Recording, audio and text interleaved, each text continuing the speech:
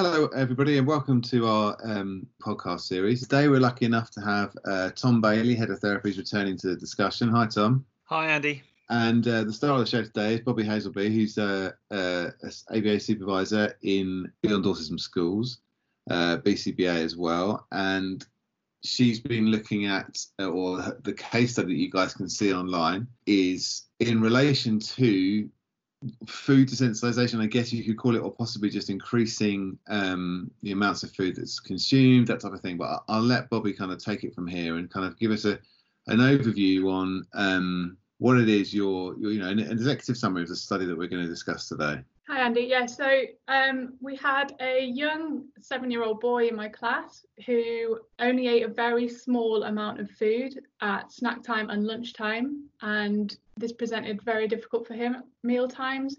He would often get upset or particularly stressed at lunchtimes.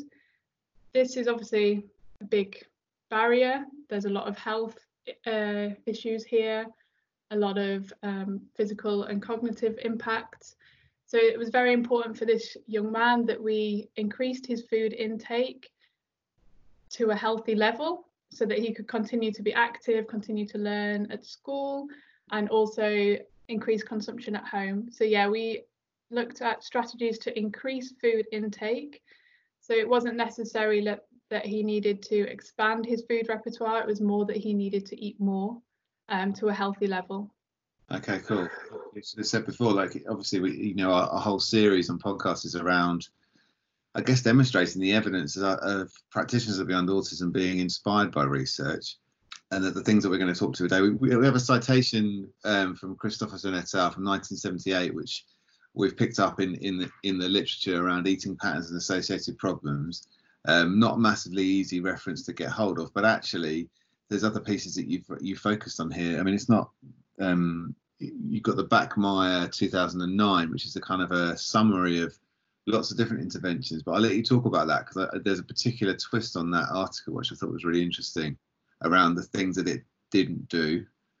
And then the Williams, Gibbons, Schreck from 2005 that talked about comparing selective eaters across different developmental disabilities, which again I thought was a really interesting article that you selected. Do you want to sort of start talking to us about possibly the Bachmeier and the Williams, just to kind of give us what it was in there that really kind of hooked you and really kind of gave you that inspiration outside of the social significance, of course, of the increasing volume of food, but like what was it in there that really kind of caught your eye? Yeah, so I'll start with the Williams, Gibbons and Schreck 2005 paper, only because it didn't necessarily help me with my procedure, but it gave a bit of context. So what they did is looked at a sample of children from a feeding program, and what they did is they separated them into different groups of children. So there were children who had a diagnosis of autism, children who had special needs but without autism, and children without special needs. And what they were looking for is to see if there were any differences in those food problems that were presented, so dependent on their diagnosis basically. So they didn't find any strong significant differences between, say, the type of food that they ate or the problems that were presented. But what was interesting was that children with ASD, which is what the young boy in my case study is diagnosed with, are more likely to insist on using the same utensils, the same dish, or were adamant that their food would be prepared in a certain way. This was significantly different to other children. So again, this was interesting to me because this is what we were seeing with the young man in my class. So he would only eat from his lunchbox. If it was presented in a bowl after being in the microwave, he wouldn't touch it at all. So it's clearly that this is kind of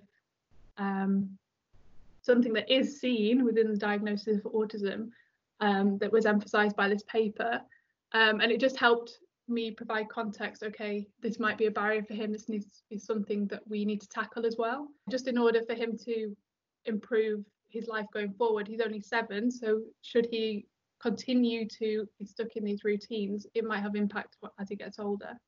Yeah, thank you. Yeah, I'm really pleased you started with that article in terms of the conversation, because I reading it myself, I was just thinking, actually there's so many things, like working with an autistic population or with special needs in general, absolutely this stuff comes up all the time. Like toilet training as well, like is a huge thing.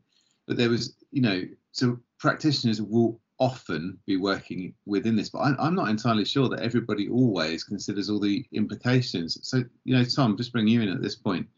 What sort of things would you, as an allied health professional particularly, be considering in terms of food, either selectivity, I guess, or in this case of children that didn't want to eat too much? I think, the points within this article are really interesting because, very often we will see within literature and within our own experience, of working with young people, that they really do struggle to manage different textures in food. For example, they might consider, a mix of foods on a plate to be very difficult. If foods are touching, for example, that they won't want to eat them because they're potentially sort of contaminated. Like Bobby's describing as well, not necessarily wanting to eat out of a specific bowl or having to use a specific utensil. And this is a really interesting kind of take on this, really. I think where Bobby's kind of going with this discussion around this case study, I think it's including some of those elements for sure. I mean, I guess my point was also like we're I think maybe a little desensitized to these issues as practitioners have been in the field for a long time, and this is such a big deal, like all the things that you really need to think about.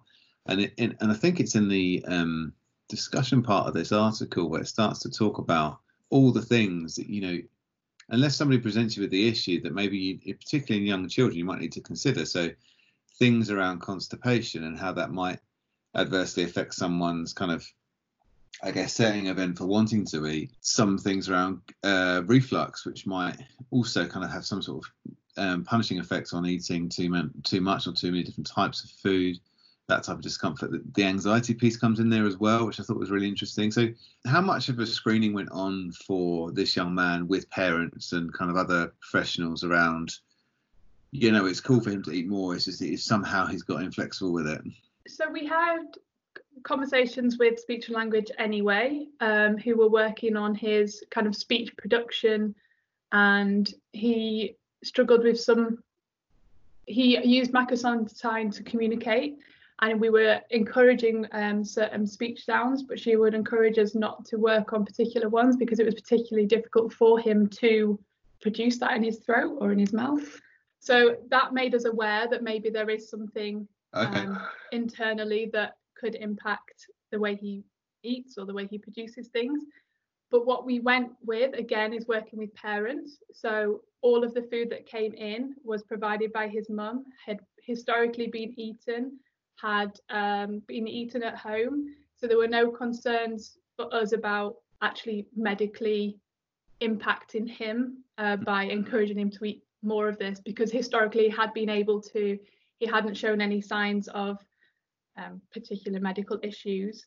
It did seem more behavioural than it did medical. Was there a consistency? Like, did you have any behavioural contrast between home and school? Like, was he consistently not eating very much in both settings?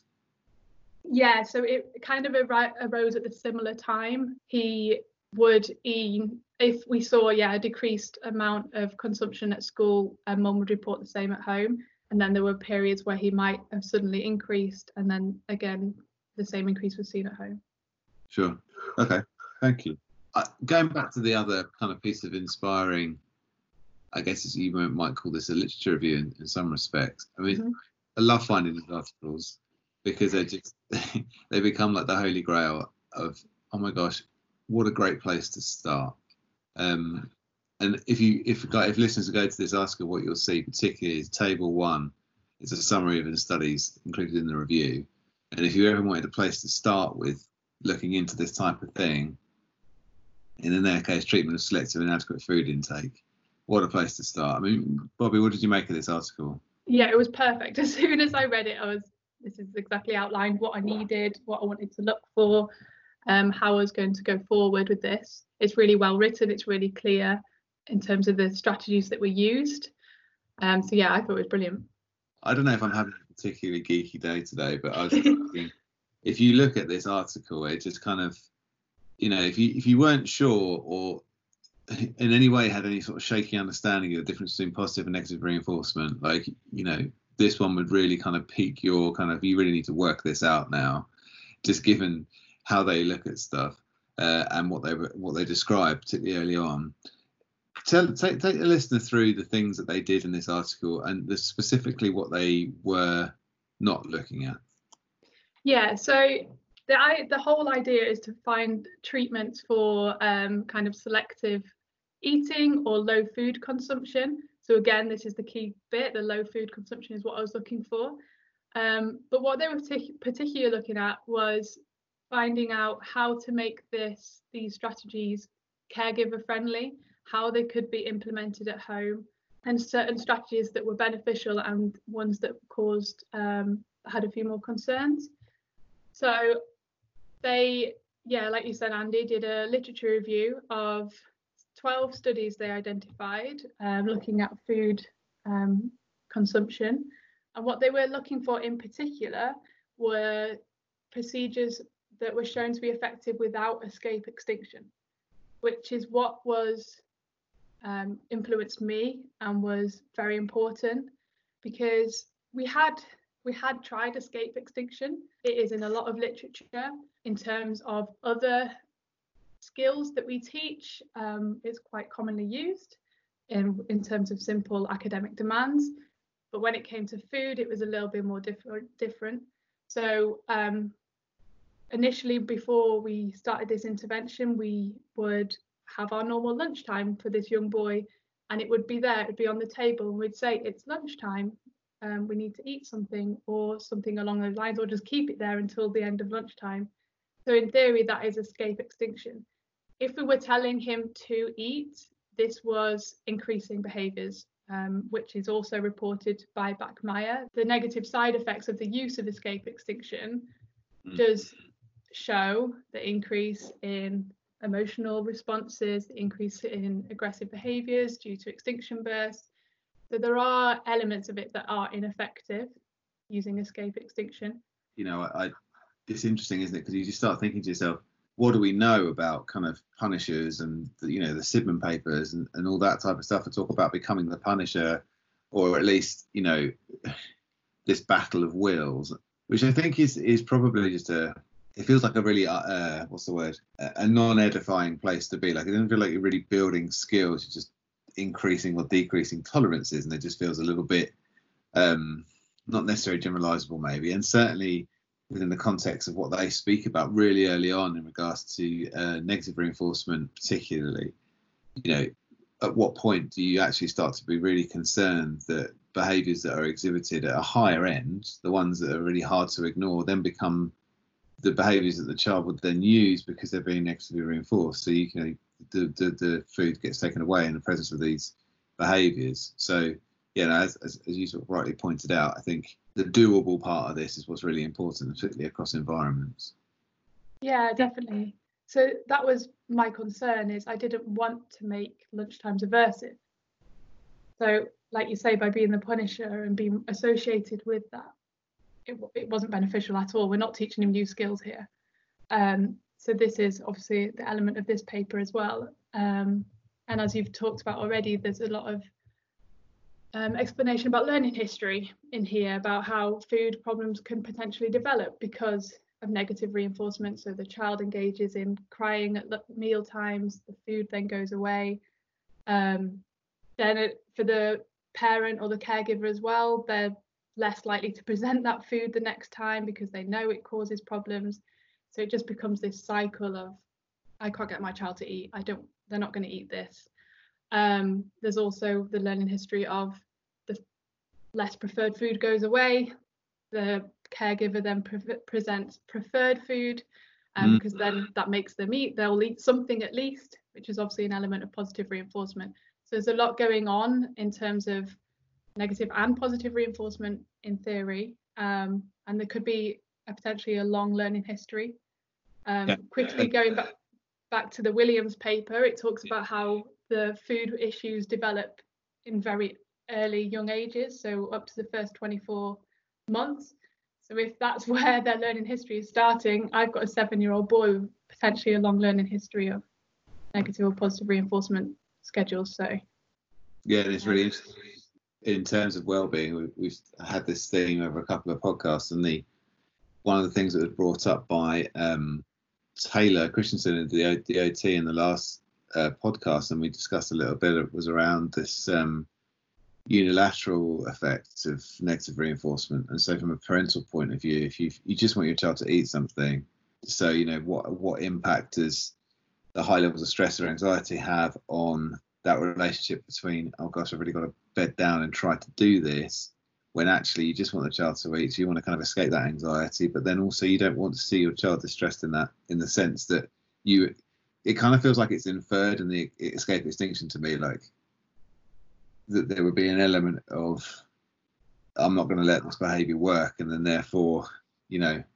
but again, like having such a clear procedure as you've mapped out actually kind of means that you consistently working on positive reinforcement and increasing behavior, and actually should start to eliminate some of these issues around differential sort of bootleg reinforcement, where occasionally the high-end behaviors work because you've set some really kind of sensible points in terms of your changing criterion. Okay, perfect. Tom, can I just ask you as well, from a speech and language point of view? Obviously, you will have had quite a lot of specialism or experience with eating, as it were, not yourself, but the kids you work. What are the types of things that are considered by speech and language and or allied health professionals in regards to this type of stuff? Yeah, I mean, so as Bobby sort of touched on, it's that physiological side of things that we would want to, ascertain to start with from a speech therapy perspective. Is there anything actually physically blocking that child being able to eat? Is it something that we can then work on from an oromotor perspective? But actually, I think with our population that we're working with, it is very much that multidisciplinary approach with OT and SLT to look at the sensory elements of this. It's looking at those social elements, I think, like Bobby has already kind of been trying to describe, as well around parental anxiety and almost kind of that routine that some families get into of almost force feeding, for want of a better word, and just kind of panicking to ensure that the nutritional input is given and that the food is eaten. And obviously, to be able to go out to restaurants is hugely important for families. To eat with each other is hugely important. So all of those kind of social aspects, those physiological aspects, are all tied up. And I think, just to kind of come back to one of the points that Bobby was talking about, there's some really nice examples of, if you think about yourself, you might not really like eating broccoli, for example. That's one thing I really don't like eating. I think if I was to demonstrate that to my child, automatically you're kind of putting that sort of behavior and that negativity around broccoli onto your child, and they're going to kind of, take some of that on as well. And I think, like Bobby was saying, some of this stuff you're working with a 7-year-old has been instilled from a very early age. So it's hugely important to guide the families as well as, working with the young people themselves. Right, thanks, Tom. Okay, sorry, I kind of cut across you there, Bobby, in terms of this article. Take us through the rest of it. I mean, there's some clearly, they talk about all sorts of different stuff, and then explain to the listener how you then landed on your DRA. Yeah, sure. So as we've already touched about escape extinction, and we've talked about parent anxieties and things, this paper is really important because it's looking at how we avoid that. It's clear that parents will really struggle with escape extinction and other caregivers, understandably. Like you've said, Andy, you've got to see this through, and it's going to be very, very difficult for parents. So this article looks at positive reinforcement or other strategies which have been effective without necessarily using escape extinction, which was brilliant. It just meant that we could use that at school. We could easily transfer this to home. So it looked great. So like I said, they found 12 studies which were effective for increasing food intake, avoided escape extinction. As Andy directed to the table already, table 1 is really good outline of all of the studies, all of the authors, what the goal was for that paper, and the procedures that were used and the results that they obtained. So for 7 out of the 12 papers, differential reinforcement of alternative behaviour was actually used to increase maybe that repertoire of foods, or the amount of food, or the type of food that they ate, which is great. We can easily apply that. There were other strategies used. So we have things like simultaneous presentation, where we're pairing preferred foods with less preferred foods. That then goes alongside with stimulus fading. So the preferred food is reduced to smaller and smaller amounts until the child is eating the least preferred food independently. Non-contingent reinforcement was in there, which also was interesting. So a preferred item or a toy was available throughout that meal time to increase food consumption. And finally, another strategy used was high probability sequencing. So this particular paper used kind of blank spoons, empty spoons, worked on the child accepting that spoon consecutively, and then for the last trial there'd be food on there. So looking at high probability behaviours. Yeah, I can kind of imagine that one happening and just like, surprise. Yeah. I know how that would go. So it's interesting because you talk about, as you sort of rightly pointed out, all the different types of foci that they had across these articles, which, you can, all validated, all empirically validated kind of methodology that you would see appear across kind of the different sort of subject matter and behaviour analysis. I mean, it's in a way some fairly kind of basic conceptual things, but it kind of struck me that actually a lot of this stuff was around changing foods, as in, they would eat a lot of carbohydrates or starches, I think they mentioned in one of the articles, and yet maybe not vegetables. Was that in the other paper that we were talking about? I think it might have been. Yeah, Williams as well touch on that. Yeah, so but whereas for you, obviously you had a repertoire of foods that everyone was kind of happy with, but wasn't enough being consumed. And presumably there was an issue around weight and development in this case. Yeah, not extremely detrimentally at this point, but for his age, and he was an active boy, so the kind of, calorie intake was not appropriate. Sure. Okay, before we go any further, I just want to start thinking about our keywords to make sure that people are actually listening to this podcast if they want to gain their CEUs. So, Tom, could we please go to you for our first keyword? Sure. First keyword today is coffee. Thanks very much, Tom. Okay, so we've got some scene setting. We kind of understand the prevalence of the issue. We're starting to build a picture of the social significance for this young boy particularly.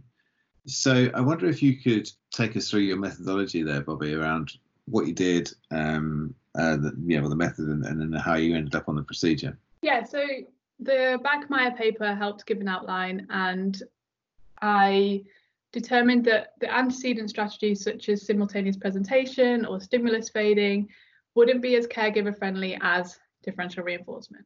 That could easily be applied at home. It's kind of natural anyway, as I'll discuss further. But yeah, so I kind of wanted to go down a differential reinforcement route. So we looked at taking a baseline where he currently was. Then what we needed to tackle was him eating in different bowls, using different cutlery, as well as him increasing his consumption. So yeah, we kept everything as natural as possible. So all of the interventions were conducted at lunchtimes with his peers, just as before. We, at this point, didn't put any stipulations on at snack time. We just focused at lunchtime, so we had a bit longer. His snack, he had favourite things anyway. We were able to identify reinforcers. So for him, it was his biscuit. So he always came with a biscuit in the morning. He could sign for it. He showed preference for it. So we identified this as the reinforcement for eating more food. Like I say, we used the food that mum provided. So it was a range of pastas, rice, but within that were vegetables. So we knew that he was getting a range of foods. But yeah, so that's how we started. We wanted to keep everything as natural as possible so that we didn't have to add a generalization aspect. We didn't have to do it in set sessions. The natural setting was already there. It wouldn't add any other stimuli. What I liked about your study, actually, it really comes through. Like you could have gone down formal preference assessments, right? Like you could have done. You could have gone down let's have this trial based a lot of the time, just to kind of maybe break the back of the resistance aspect or the inflexibility, or really find out what schedule you needed for reinforcement and so on. But what I liked about it was you went, you know, I know this child. You've what's the word? Appreciated, maybe, is the best word. You've understood the stimuli that currently exist and the reinforcers that are currently at play and what works contingently, and then you built upon that rather than making it overcomplicated for the sake of it. You've kind of gone down a parsimonious route, if you like. Like, this is where the child's at. I think this will work. Let's go. Yeah, exactly. He is a young boy that has rigid routines in other aspects of his day as well. So we wanted to keep lunchtime as lunchtime. If we introduced food at a different time in terms of doing a preference assessment, we don't know if that would have made a difference because it's not lunchtime. He's very aware of if other people are getting their lunchboxes, oh, it's lunchtime. He's got a lot of incidental learning around that. So we didn't want to add anything into his day that might make things more aversive. Okay, suddenly now we're eating and you're expected to choose something to eat in terms of finding a preference assessment. So yeah, we had all the stimuli there that we predicted and hypothesized would be effective. Very cool. So that's how you began. So we, in terms of the actual methodology, we obviously wanted to take baseline. So what we did for the baseline was presented his food in his lunchbox. We wanted to see how much he can actually eat or would eat. We didn't present any demands around it, anything different than normal. So it's lunchtime. And then that was it. We didn't apply any escape extinction or anything, just left him to eat, see what he did. We just took data on the number of mouthfuls. They always seemed to be around the same average. It wasn't that he'd have little bits, he would fill that spoon up and eat it. So that kind of maintained throughout the whole thing. We didn't have to take data on grams or anything like that because the mouthful pretty much stayed the same, obviously depending on what the food was, but that wasn't a factor for us. So then when it came to the intervention, we did go straight in with a different bowl, a different spoon. We kind of didn't want to go increase all the consumption in the lunchbox to then have to go back and repair the spoon and the fork. So we just established a brand new intervention, brand new setting with reinforcement to hopefully to increase the intake. Please. Yeah. Exactly. I want to have to kind of go, and it's interesting, isn't it? They talk about, is it Cooper that gets referenced actually in the article by Bachmeier around figuring out the kind of the parametric aspects, like. Yes. And do you know what? Why not? I mean, sometimes if you go for 100% of everything, you know exactly what you've done. And other times, you know, you might put a little bit of something, a little bit of something else. You're like, oh gosh, where am I? So yeah, okay, great. Why not? Yeah. Yeah. And throughout the whole procedure, we always tried to make sure that he was going to eat something. So that's why with the baseline, we didn't go straight in with a bowl and just check him, because he might eat zero for that time period. So we'd rather him eat something from his lunchbox because food is so important. So then with the intervention, we went obviously straight in with reinforcement. We kind of went with the average baseline or slightly above the average. So we took baseline for 2 weeks, then got an average. We set the first target mouthfuls as slightly above that, but achievable. He'd already eaten that in the baseline, but not every day. So we knew he can achieve that.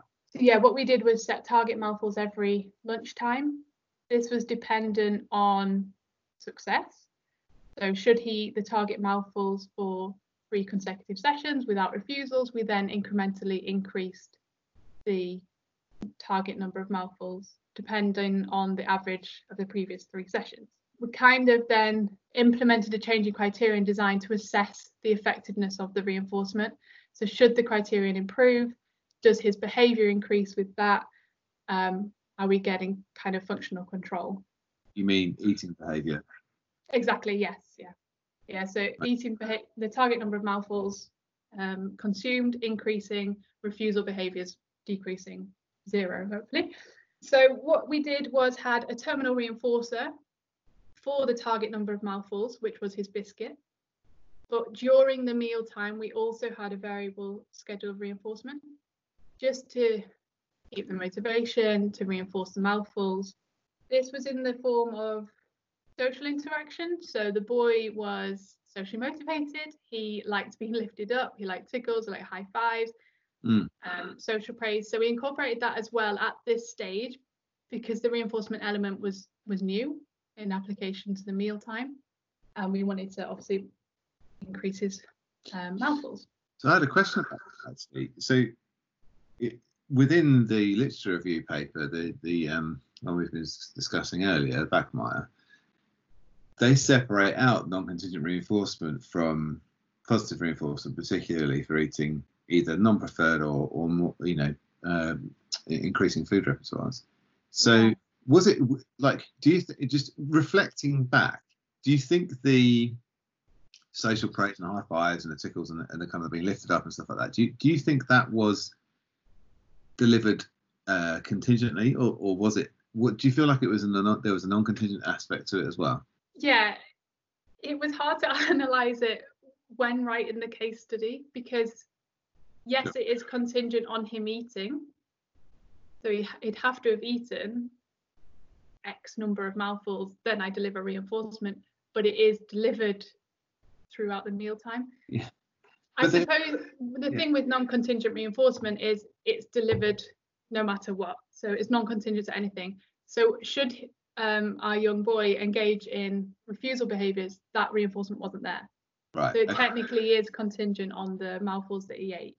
And that was just on a variable schedule. So initially it was a VR of 3, which is relatively high for him. We kind of looked at his daily VRs in different contexts and used that basically. I didn't want to go straight into FR1, and then because we've got a fading aspect. Yeah, that's a smart move actually, because it can cause other problem. Yeah, maybe delaying the time or anything like that. So I just went in with not what he's naturally used to throughout the day and incorporated that at lunchtime, which appeared effective, which we can go through the results in a bit. But yeah, the idea was to, when we incrementally increase the target mouthfuls, we also looked at reducing the reinforcement schedule so that eventually it becomes a natural, you've eaten your meal, you can have your dessert, which is very natural and very much like your grandma's law element of pre-mac in there. Sure. First you eat this, then you eat this, but it's all that kind of language that can be used at home, that will be used at home. But at the minute, our first step was quite high reinforcement definitely in terms of being lifted up. That's not the most appropriate for lunchtimes, but I'm not going to be maintained by mum, but we obviously is very, very highly motivated for that. So we use that. Yeah. And it's interesting, isn't it? You talk about like kind of the pre-mac principle there. Like, I don't know if you've experienced this, and the same would maybe go for you as well, Tom. It's like you kind of, when you look to find, what could be a way of doing this? Oh, I know, pre-mac principle, grandma's law, it'll work. Don't worry. But it's the same actually. If you think about EFL, like the within the essential 8 can accept no, things like that. But you have to get there. Like you can't just say, oh, child doesn't eat enough food, I'm just going to set up these really kind of stringent criteria. Like, well, look, if he wants the nice thing, he's got to eat the bad thing. Like that's really kind of, is very unlikely to work unless you have built up the momentum, the prerequisites, the understanding, to use a really kind of unbehavioral word, but like, or non-behavioral word, like the trust element. The reinforcer is going to come. But you don't kind of set up yourself to be at loggerheads with the child and the kind of the function of the behaviour. Yeah, definitely. If that's their learning history, is this less preferred item is presented, I'm going to engage in this behaviour. If that reinforcement is not higher quality than the escape behaviour, then it's not going to have any difference. And then there's going to be no successful exchange there. Oh, he's not eating enough. Just tell him to eat more. Yeah. Yeah. That's not going to work. Okay, cool. Sorry, I'll stop interrupting you. No, it's okay. So fantastic results. Very, very happy with them. In terms of just general observations at first, so refusals dropped pretty instantly, stayed at the table, eating his food. We had initially an average during baseline of 3.9 mouthfuls, which at lunchtime is very low. For a child to be eating 3 mouthfuls and then continue the rest of the day, that was where our concern was. with a range of 0 to 12. By the end of this study, we were getting an average of 30 mouthfuls with a range of 18 to 40. So 18 still quite a wide range, and I would have liked to look further in maybe it was the type of food, but there was still a massive increase a significant increase in the amount of mouthfuls consumed. And I've said about observations, so on multiple occasions he was actually requesting more. So we would prepare a certain amount in a bowl for him. That would then be finished before that 30 mouthfuls. He would then ask for more, which was brilliant. He's gone from eating 3 and finished and putting everything in the bin to asking for more and actually eating more, which is wonderful to see. He was also accepting different bowls, different cutlery, everything really. So it was really successful. He also did have an absence of 10 days, which was due to holidays and then actual sickness. But then when he came back, we kept the criteria exactly the same, and he maintained that and then excelled it even further. I'm going to ask you to take us through that. So your figure 1 and figure 2 give a really nice representation of the kind of the visuals for the target number of mouthfuls, but then also your graph. So I wonder if you could take the listeners through those just on the top line, just so that people understand what's being represented here. Yeah, definitely. I realised I didn't actually go through what happens at lunchtime. But so obviously we had our target number of mouthfuls. If we let the boy just eat naturally, gave our reinforcement contingent on whatever our schedule was, if he then reached that target mouthful, we would say to him, oh, you can finish if you want. It was a very natural statement, and something that we knew historically did work with this boy. So he also has issues with kind of less preferred activities, not so motivated by them. But if we give him the language such as, oh, you can finish, he'll either sign finish and be happy to tidy up, or he will continue with the activity. So we could see that he might understand that language in the context of lunch. So we wanted to do that rather than telling him he's finished, because he might actually eat more, which is what we want. We never want to stop him from eating. So we reminded him he can finish, at which point he would either sign finished, then he would get to tidy it up. He'd like to put it in the bin. He was very independent putting it in the dishwasher. He would finish and have his biscuit. Or if he continued to eat, we would allow him to eat and continue our schedule of reinforcement. We didn't want to punish it. We didn't want to reduce the schedule of reinforcement, because that's a positive thing that we want to achieve. If we had a yes, but with refusals, so he achieved the target number of mouthfuls, we would then still tell him you can finish. He then tidied up, but he didn't access the biscuit. So the biscuit was contingent on eating the target number of mouthfuls and 0 refusals. So any refusal behaviours in that didn't result in a biscuit. The scheduled reinforcement in terms of social praise was still there when he was on task and eating, but the terminal reinforcement was not there. Just so he's discriminating between an appropriate lunchtime and a less appropriate in terms of refusal. If he did not achieve the target number of mouthfuls, if he requested finished, for example, say he'd eaten 5, the target is 10, we'd remind him to eat some more. So this area, there is an element of escape extinction, because we would ask him to eat some more, at which point if he didn't emit any refusal behaviours, he just carried on eating, our schedule of reinforcement continued. And he would keep going until we got the target number of mouthfuls, and the same contingency would apply. So in terms of he can finish at the target number, but he doesn't get his biscuit. Okay.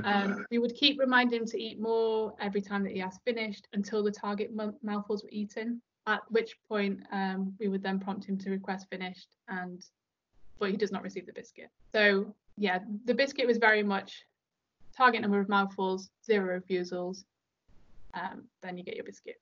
Did he have any visual support to kind of show him that? I mean, I'm just looking at hearing you explain it, and then looking at some of the data around how, you kind of followed a baseline logic really of kind of when you move up your criterion, you get some variability in the data, a fair bit of bounce, but you kind of see a general upward trend.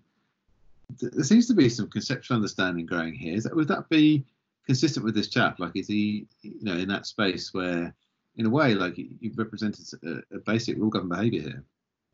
Yeah, we visuals had not been effective for him previously in any other aspect of his day.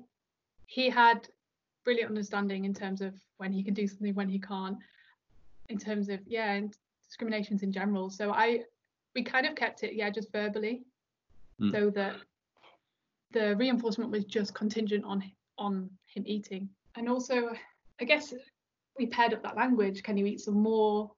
He's still got reinforcement by eating more at that point. So we're not forcing him. Well, we are, in terms of saying you need to eat more until you've met your target mouthful, but it's more positive because he's receiving reinforcement. Whereas historically it was, you need to eat more, no reinforcement, you just need to keep eating. You're clearly showing refusal behaviours, but you need to keep eating. And sometimes these things behaviourally, it sounds really cold, but like when this manifests in a space, it's like, you need to eat a bit more, come on, let's go, you can do it.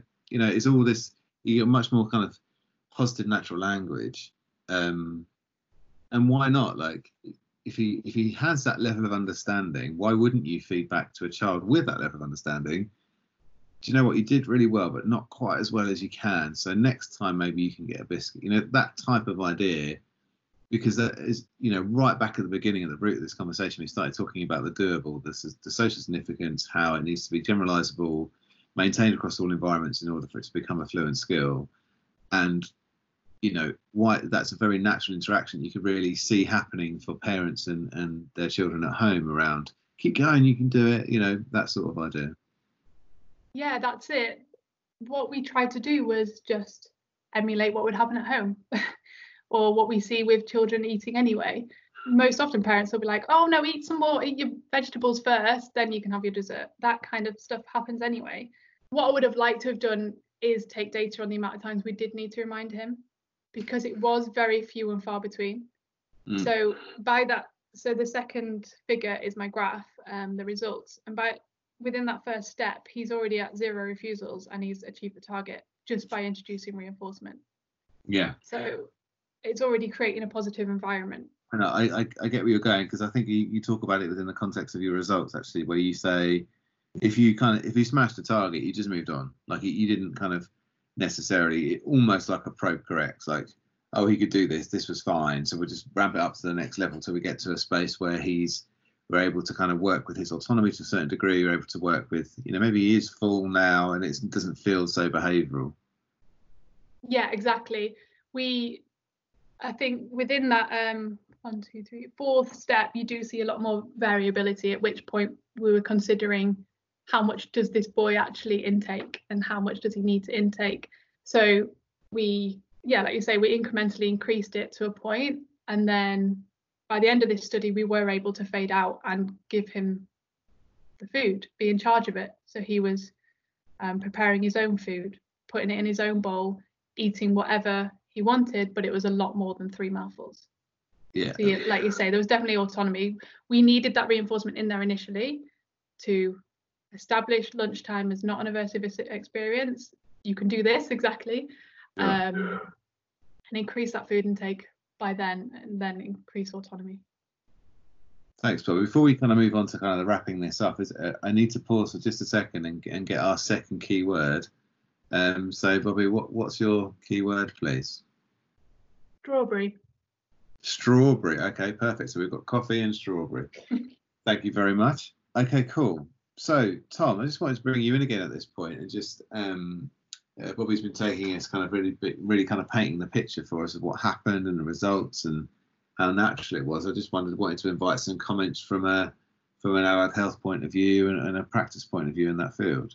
Yeah, I think, it's just so lovely to hear this example, really, and I think Bobby's done such a fantastic job in having such a great success on this one, because I suppose from a therapist's perspective, if we had come in and potentially not known this young man as well as Bobby did, we might have done a bit more assessment around, really trying to work out, what is it that's causing this, lack of desire to eat. We would potentially have also involved or engaged a nutritionist to consider, what's the impact of this young man not eating. But he's just got been provided with such a positive environment to kind of manage this, which I think is, you know, a huge success really, and, you know, huge praise to Bobby and the team for doing that, really, because, you know, there's an approach that we would use, which is the SOS approach, the sequential oral sensory approach, which is really kind of building up that tolerance of food for some young people, you know, really not even starting with eating it, but just tolerating it being on the same plate, for example, you know, maybe playing with the food, you know, having some fun with food type activities, and then smelling the food, potentially then licking the food, you know, all of those steps to move towards actually eating. And you know, none of that seemed to really need to happen in this case, which, you know, actually, you know, very fortunate, but also kind of, you know, very, very, you know, good because of the environment that's been created. And that's actually what's smart about this study, or this case study, is much like when you kind of look to see, you know, classically you look to see how increasing communication can reduce problem behaviour, and your literature review kind of confirms that for you quite nicely. But what if your problem behaviour is so full on that, you know, it still exists even though you've reduced it a lot? But in the case of Bobby's case study, is that, you know, there's reams of literature around increasing food variety, but not loads around how one might increase the amount of volume that somebody consumes despite liking the foods. Which, you know, it takes some real thinking to kind of be inspired by the research and then take it that next step for the individual in case. All right, thanks, Tom. Yeah, so interesting, this case study. I just wanted to pause for a moment and just think about how across these series of podcasts, it's so this can sound a bit silly to say, but like so inspiring to be inspired by the science. Because if you look at what I suppose would fill one line in regards to describing the problem of not eating the right amounts, all the things that you've described there, Bobby, and thinking about the contingency maps that exist around eating and how people are negatively reinforced by not addressing these issues directly. And I suppose that's a unilateral effect for the child and for sort of caregivers. And also taking what would ordinarily be potentially the place where you might start with escape extinction, but then recognizing that you're actually looking to increase eating behavior as opposed to decreasing refusal behavior, and looking at how your measures of and the ranges you achieved in terms of success, but then also how you would have fed back to the child in terms of communicating success. You know, to Tom's point, talking about how modelling and eating together may have some impact on behaviour, because we know there's lots of research around either in vivo modelling or video modelling that really help children or anybody really to progress. And then you've got this idea of the applied aspects, which of course what we've got to think about really is that this type of issue, if it progresses and if it exacerbates, we're thinking about failure to thrive, we're thinking about the potential of peg feeding. And actually there's a really surprisingly low threshold for children, perhaps understandably, around if somebody's not consuming enough calories, how does one get it into them? And that can quite quickly slide towards peg feeding, especially if you're going towards specialists. So I guess really for me, I think it's just made me really think, listening to you, around the importance of procedure versus generalization, because I think if anybody's listened to the previous podcasts, particularly the one around emotional regulation that Jordana spoke about, there's this prevailing issue around everybody kind of agrees on the outcomes, but there's a real difficulty, and I think this is where behavior analysis comes into it, about really unpicking what your system is, because it's not just about outcomes, it's about the targets, and it's not just about opportunity to do those things, but how you're going to achieve those targets. Thinking about emotions, you're listening to how it was just a raft of children need to do this, children need to do that, but literally how. So at least with eating, we have some sort of societal rhythm and cultural support for the opportunities. But I find it really interesting how behavioural science seems to be the only science that can offer this sort of component and parametric analysis to address real contingencies at a single case level. That versus even in areas of industry that offer some forensic analysis, we seem to have maybe generic, in this case, generic nutritional deficit goals, which ignores, I guess, the normalization of that, which is that actually what are the behaviours that we need to see to increase food intake, as opposed to this kind of idea of outcomes focused only without any strategic aspects to get there. And maybe we could bracket some of this in aspirational advice, but of course working alongside colleagues to think about behavioural outcomes which ultimately end in some level of autonomy for the child, which you managed to achieve here, Bobby, is what makes it so interesting to me. Bobby, is there anything you kind of want to bring up for the listener in terms of discussion and a conclusion, or just further thoughts? Yeah, I just want to emphasize that it is very much an individualized approach. It was specific for this learner. Thankfully got a lot of information from the Bachmeier paper, so would definitely recommend that for other practitioners. And as Tom has outlined, there are multiple strategies that need to be in place, but for this particular learner there were prerequisites that were already there. It was just a case of finding the right strategy for him, and it fortunately was extremely beneficial, which was fantastic to see.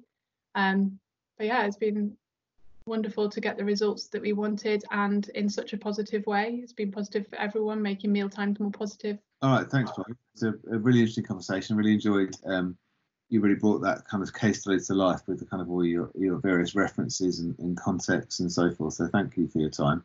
Thank you also to Tom for spending some time with us and insights into kind of how it might be seen through an allied health professional kind of lens, but then also to kind of help everybody understand that there are other ways of doing it, other frameworks potentially you could call it. But I was sort of, I'd be quite happy to say that I suspect any one of those would need to have an element of positive reinforcement laid in there to increase either different food consumption or volume of food. All right, thanks again, everybody. I hope everybody enjoyed listening to this podcast. Beyond Dawson's going to be running a few series of these, so keep a listen out for further updates online. And thanks for listening. Bye.